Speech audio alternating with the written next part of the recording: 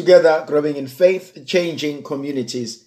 My dear brothers and sisters, today I would like us to reflect on the Gospel of Luke chapter 1 from verse 57 to verse 80. Now the time came for Elizabeth to be delivered, and she gave birth to a son.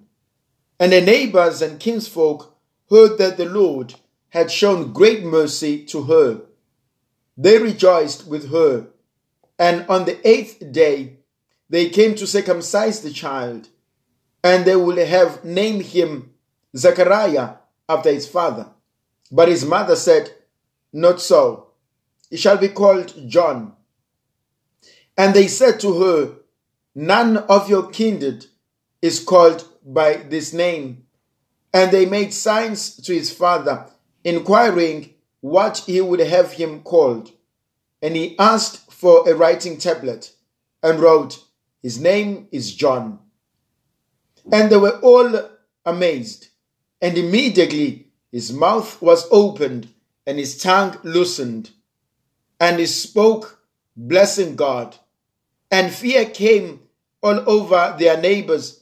And all these things were talked about through all the hill country of Judea. And all who heard them laid them up in their hearts, saying, "What then will this child be?" For the hand of the Lord was with him. And the child grew and became strong in spirit, and he was in the wilderness till the day of his manifestation to Israel. Today, my dear brothers and sisters, we are celebrating the nativity, the birth of John the Baptist. There are things that I personally feel are quite important and wonderful to reflect upon. The opening lines of verse 57. Now the time came for Elizabeth to be delivered, and she gave birth to a son. Now you remember that Elizabeth is a woman who had been known to be barren. She was a laughing stock. Everybody knew her condition. But you remember in the beginning of chapter 1 in the Gospel of Luke that the angel of the Lord goes to Mary, and obviously she tells Mary the good news about her own birth, about her own conception, that she will conceive and give birth to a child whom they shall name Jesus. But in the midst of that, the angel says to Mary, "Your kinswoman Elizabeth is also pregnant." And the angel says that which is impossible with people is always possible with God. Those words are powerful. That which is impossible with people, with God, it's possible. Nothing is impossible with God. What are you going through? What is it that people know about you? What are the things that have been said about you, against you? And this is what the Lord does. He takes away the shame. He takes away what is it that has hurt us. He removes that away from us. And so in verse 57, Elizabeth gives birth to a son. Now, in a biblical language, in its theological, anthropological perception, this is big. Not only does she give birth to a child, she gives birth to a son.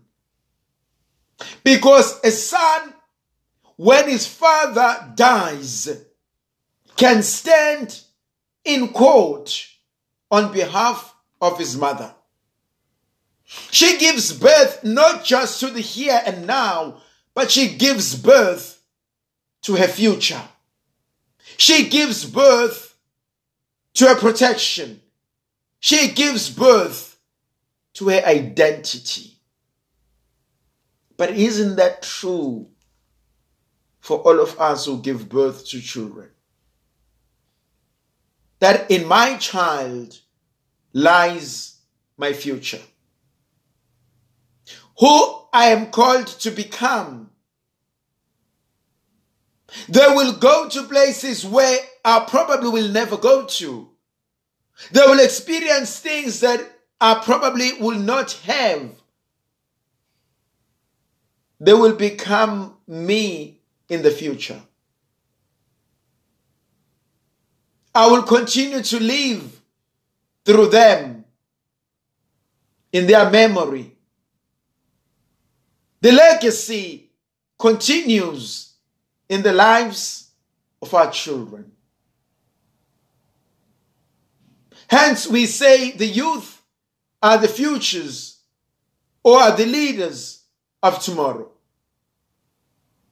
While we help them, accompany them, journey with them now, and we allow them to experience and experiment now, we know that they will take the baton and run with it when our feet fail us. How is my relationship with my children?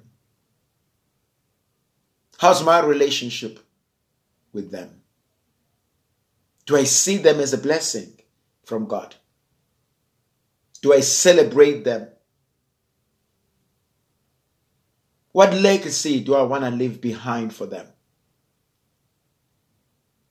We take them to good schools. We give them the best education. We want them to know the best. We teach them so well. What spiritual legacy are we leaving behind? What am I doing to encourage them, to introduce them into a faith-filled legacy? That they can have an encounter, a personal relationship with God. That is important. That is crucial. She gives birth to this son. Now there's something also absolutely amazing. They ask, what name shall we give the son? Well, they somehow propose, well, he shall be known or be called Zechariah. But she says, no. His name is not Zechariah. Obviously, Zechariah being his father. But she says his name is John.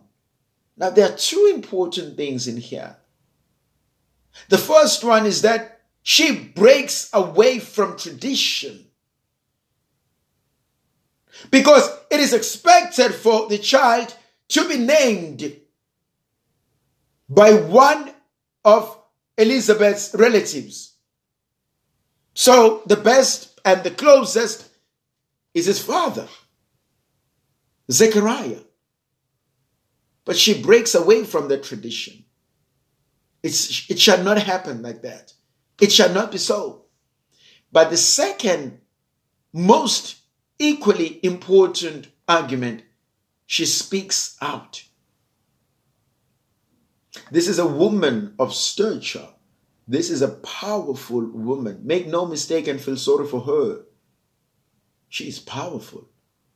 She stands against everybody. Her in-laws, her relatives, her friends, her neighbors. She says no. But why?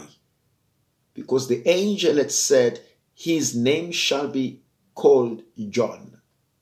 So she remains faithful to God.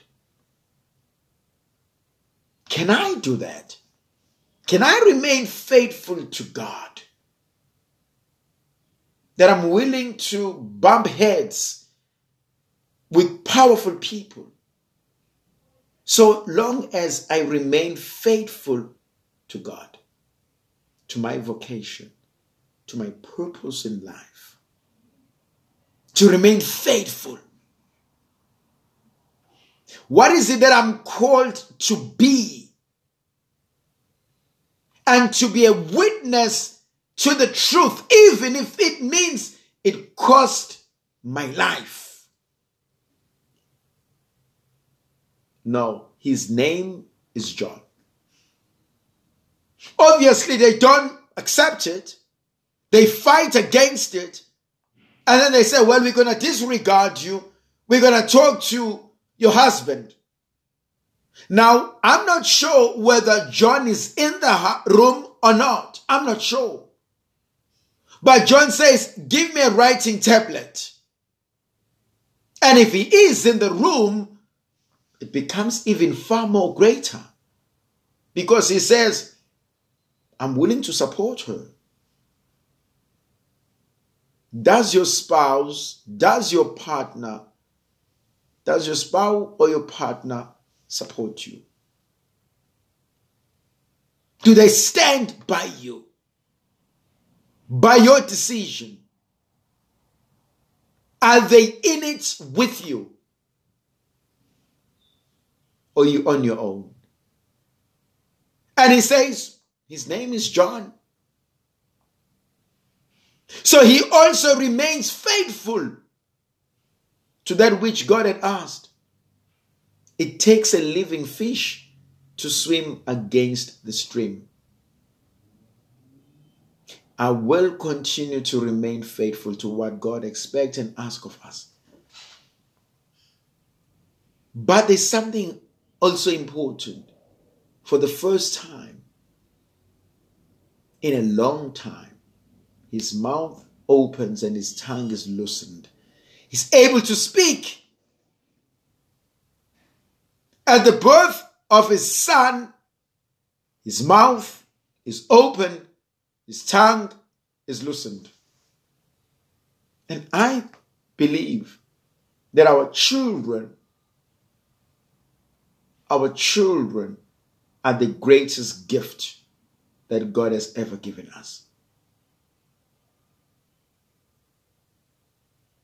When you look at your child for the first time, when you hold your child for the first time, you realize that, my God, I have brought into the world something far more greater than I could ever imagine. For the first time, you probably have a reason to live. You have a purpose. You have something to get up for. I have a child to look after. I have mouths to feed. I have a bright future waiting for my children. May God bless you as you think of your children, as you pray for our children, that God may give us the wisdom to raise them up to be fine young men and young women. May the Virgin Mother of God continue to be with us, to protect, to bless, and to guide us, the Father, the Son, and the Holy Spirit. Amen.